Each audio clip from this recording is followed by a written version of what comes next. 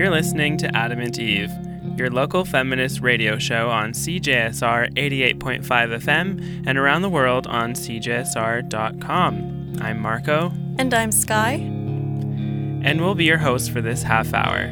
Today we have coverage of the Hate to Hope Diversity Rally, which took place at the Alberta Legislative Grounds on August 6th. Marco spoke to the organizers of the event. Who were those organizers? I spoke with Chevy Rabbit, who is a U of A student and a makeup artist who actually started the Hate to Hope organization and rally. And then I got some footage of the various speeches that I'd like to share with you. Did you hear that? You managed to capture some audio of the speeches. That's fantastic. Okay, so let's go now to some scenes and words from the Hate to Hope rally that took place last weekend. Here's what I know about hate. It hurts. It breaks the person down.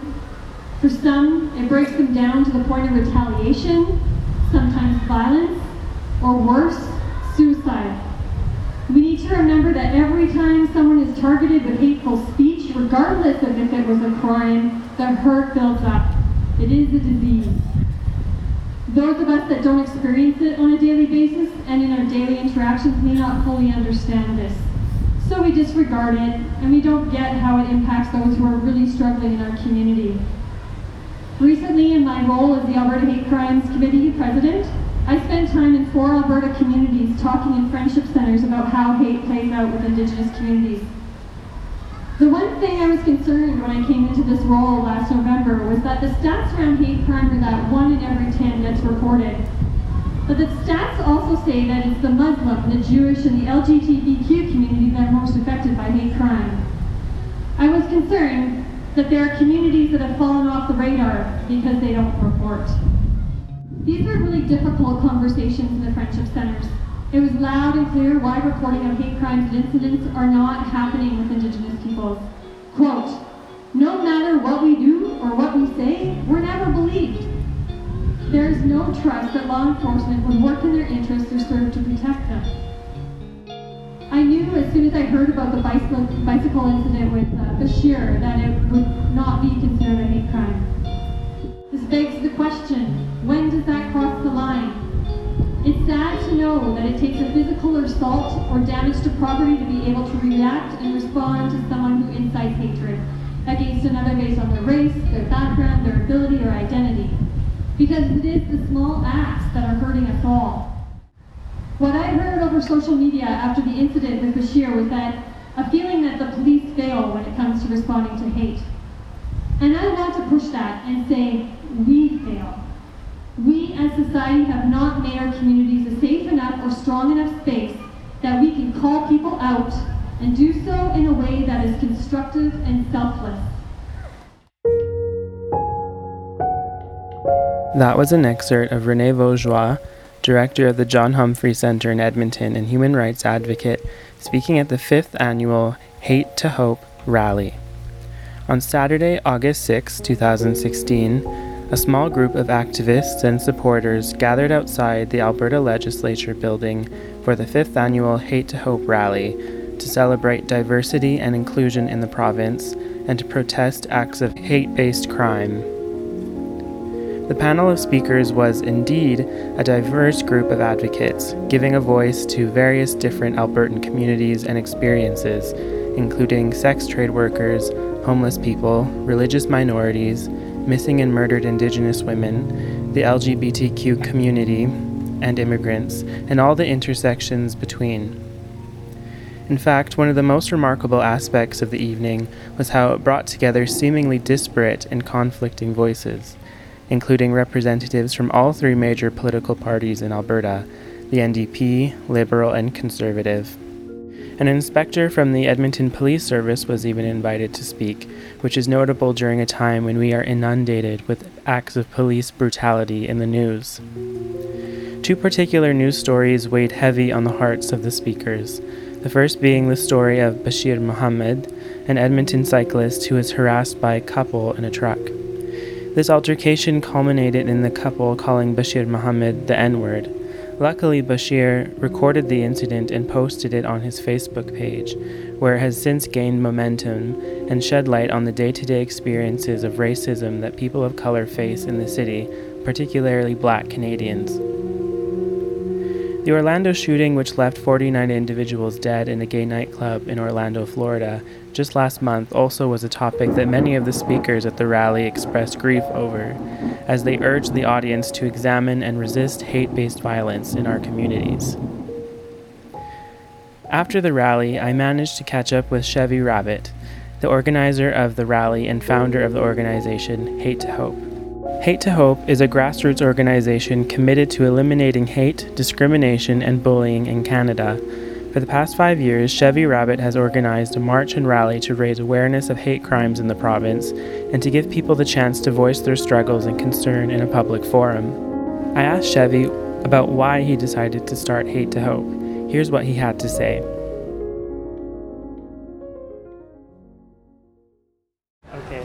Could I just get you to just say your name and a little bit about who you are?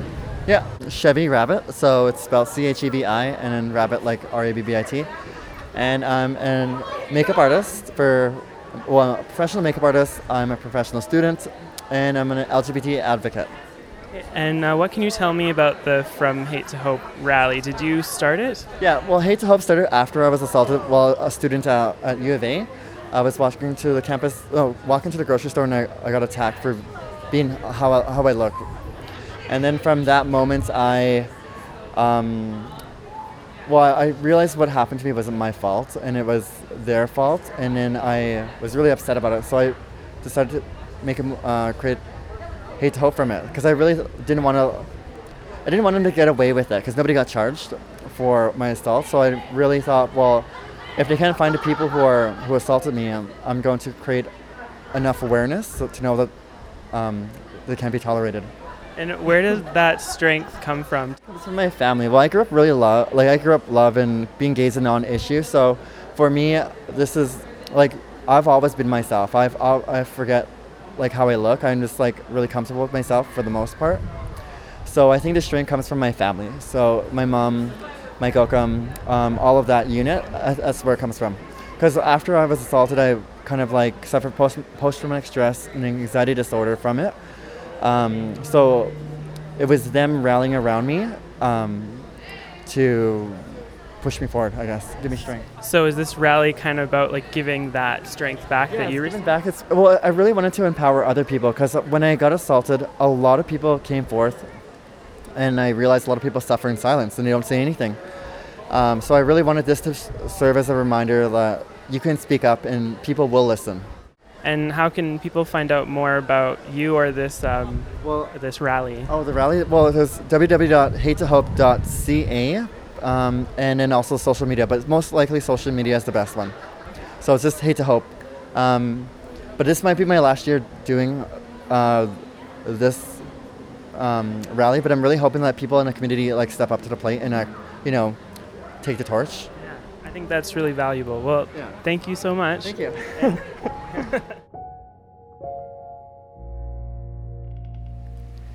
That was Chevy Rabbit, makeup artist, U of A student, and founder of the Hate to Hope organization, a grassroots activist group dedicated to ending hate crimes in Canada.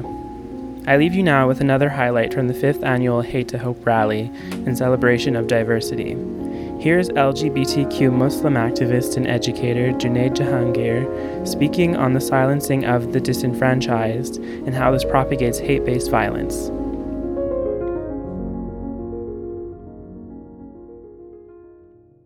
So far as others are concerned, they are given cheap slogans. All lives matter, straight pride, White History Month, men's rights.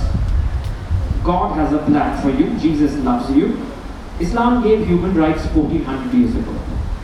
Talk is cheap. And they say all this while people like Bashir Muhammad in Edmonton get cursed at and spat on, intimidated and subject to raw hatred.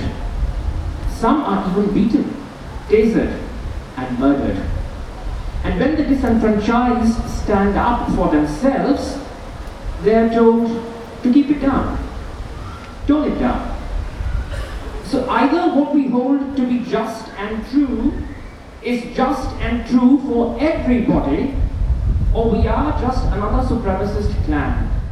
So can we get over ourselves and actually think about the small indignities that other people face every day of their precious lives? Can we play our small role in making things better, even if it be through an insignificant smile, but one which does wonders for the broken, the lonely, the hurting, and the sidelined?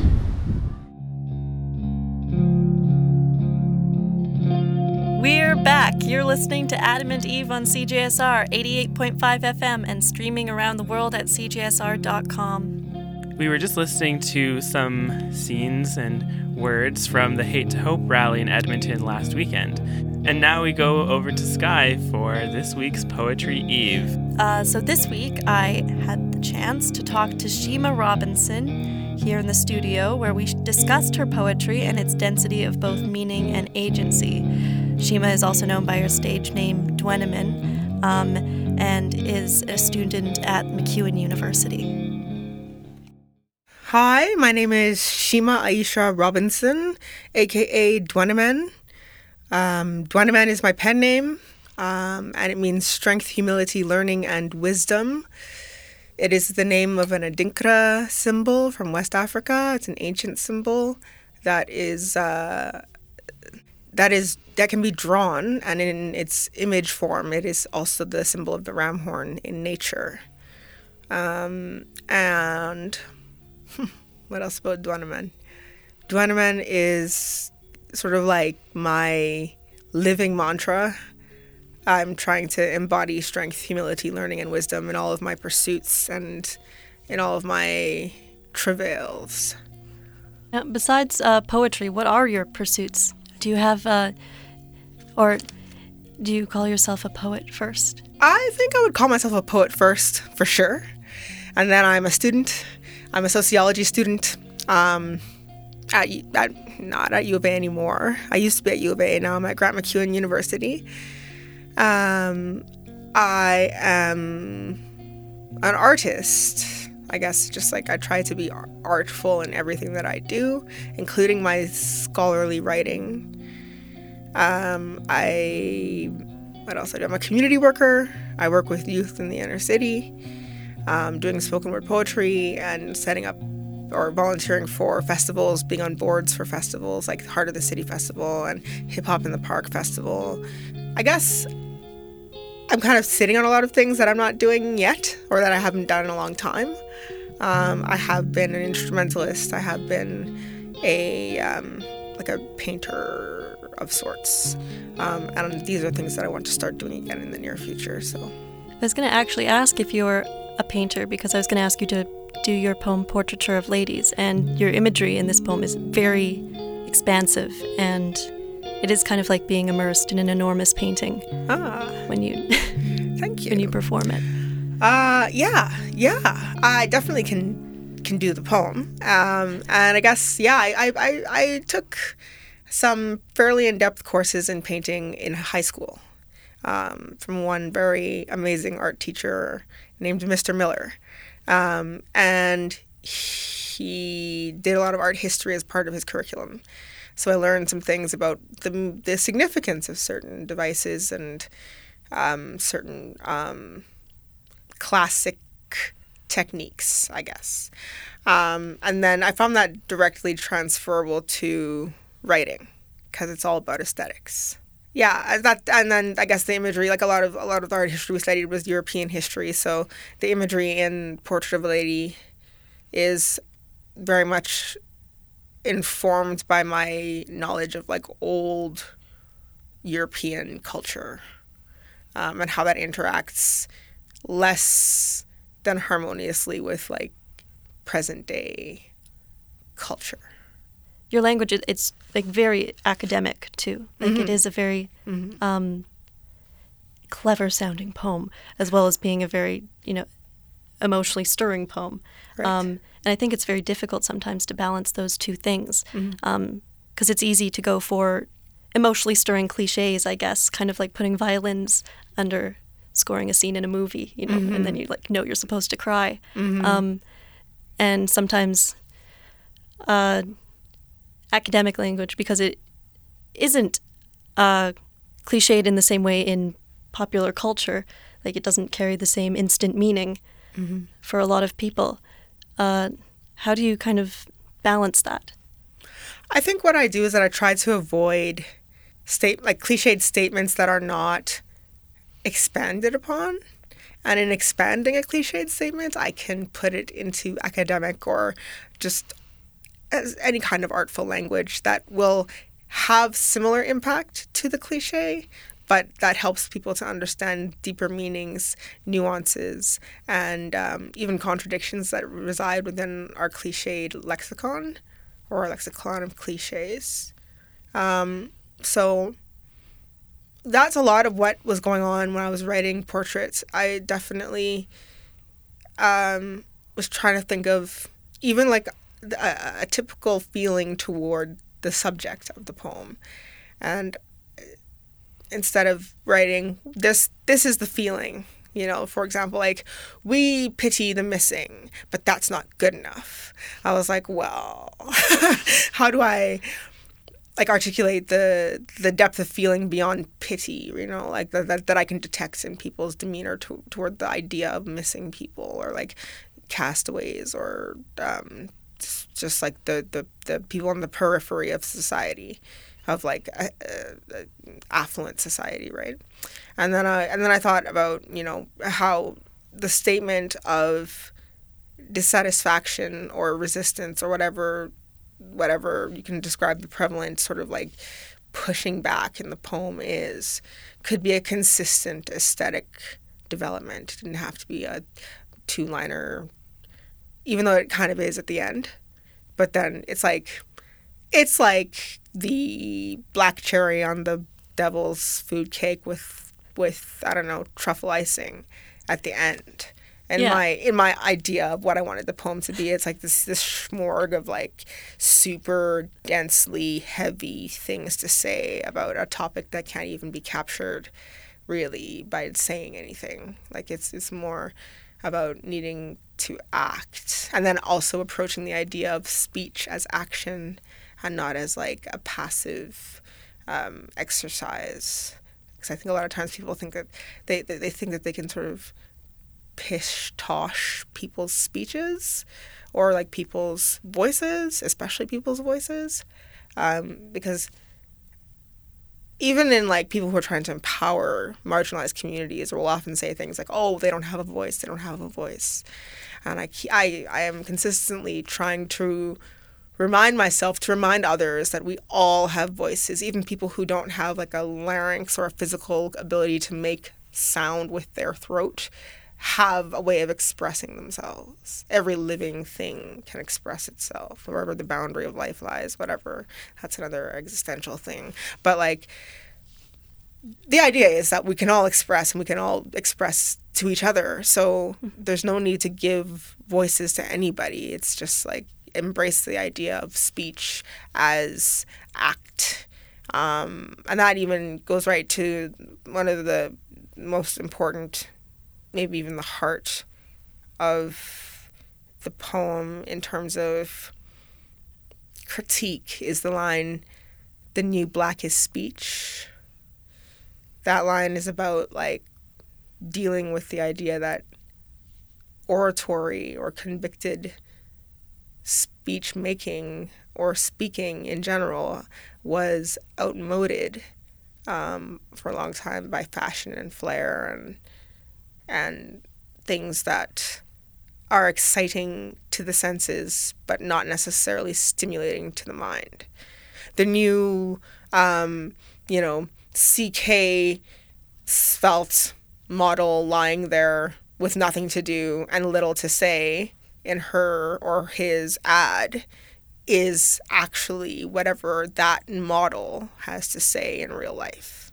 Like flipping the idea towards, as opposed to, people don't have a voice, as to like, why can't we hear them? Why aren't we listening? Yeah. Kind of. Yeah. Why aren't we trying to pick up?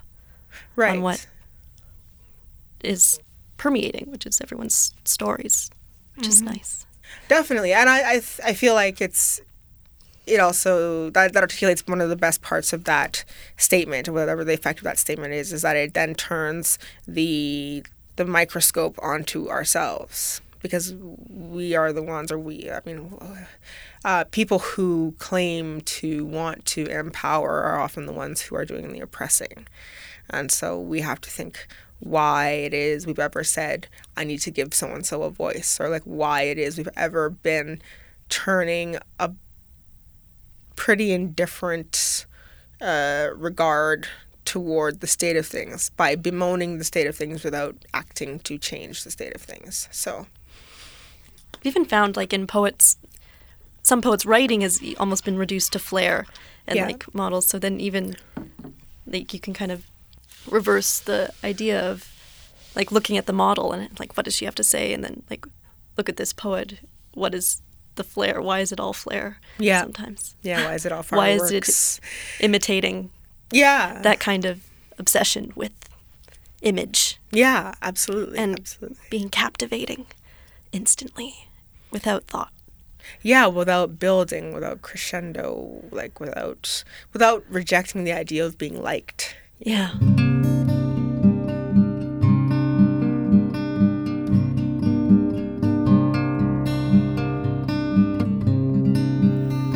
Hoarded portraits of war-painted ladies are filling the sordid coffers of our modern Hades, where genteel offerings are daily made of stoppers built to fill mouths that withstood years shelved under gilded droughts, but now face the pain of drained effervescence from their lesson-cleft lips, dressed up in rouge tints that spoke into the scorching palms of oppressors, pressed against the last gasps for breath enough to fill complete sentences that leave contemporary listeners disturbed, barely concealing the harrowing sense held in distrust that keeps the proven frailty of the marred capital I image of loveliness for company.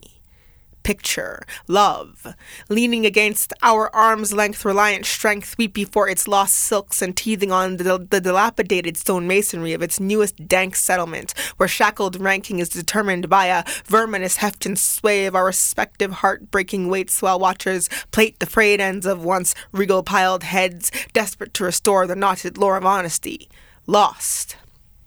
Because halos now bestowed our charcoal-fashioned, papier-mâché slathered plaster of Paris effigies, coated in rationed portions of yellowed paint, to complete the faded no-name replacement for what we once called awesome brilliance. I mean, listen. Even our words' forgotten meanings are spilling into blank spaces left by absent calls for responses, like, yeah, woman, that was awesome, but now... Nerves riven, intention discriminate, empty vessels assess distances and keep well shod. Count out friends by pounds of impediment. Tell me how much energy you'll leach if I bring you a long way from birthplace where original sin left the guilt of non-existence in the filling wink beds of chillin' children who don't concern themselves with the harms of helpfulness. Because they've stood under situational curses, and overstand the helplessness is worse. It's last drawstring of the corset morbid, lung ache and a set of sore ribs for us lucky kids in captivity, or so says the signage on the sheet white whalebone shrine, its glinting delight at our proclivity for feasting alone, and then heaving up discordant tones, swallowed stories of home engulfed for the sake of self-hatred. So we could all corpse float in worried remembrance of our discarded essence, marching our margins custom sized for corrections, voluntarily subject to those red ink inspections that are broad brush strokes made to render and flay the flesh of maids, masterpiece meal agreements reached at this undusted end of days, then devoted to the new royalty. Thousands sorted accordingly, including cast-offs and runaways, whose last offerings and sundry complaints are hung in the dumbing folds of propriety's heavy robes. Gripping shards of their shattered passions, they will roll transients, clandestine, and paint an array of canvases and belligerent exclamations, calling on a foul-mouthed matron to connect errant with realness. Keep the careworn reason far from sheepish, because the new black is speech. Past the foreboding shadow of the dunce-cap heap I accumulated in my sleep, and gradual as the drying oils of artifice rancor, the portraiture of ladies is a part of us. It's cancer. Is there anything else you want to add, to say? Yeah, I'm going to plug my book because I self-published a book of poems called Horn, Horn.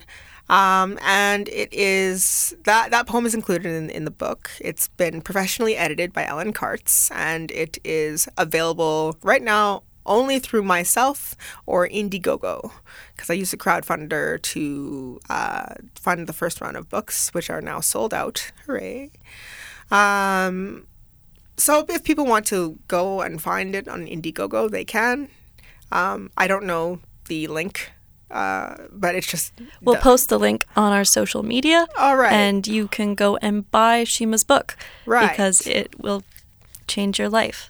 Yes, There. I hope so. There you go. I hope it will. That was Shima Robinson, or Dwenemin, performing in the CJSR studio in Edmonton for this week's Poetry Eve.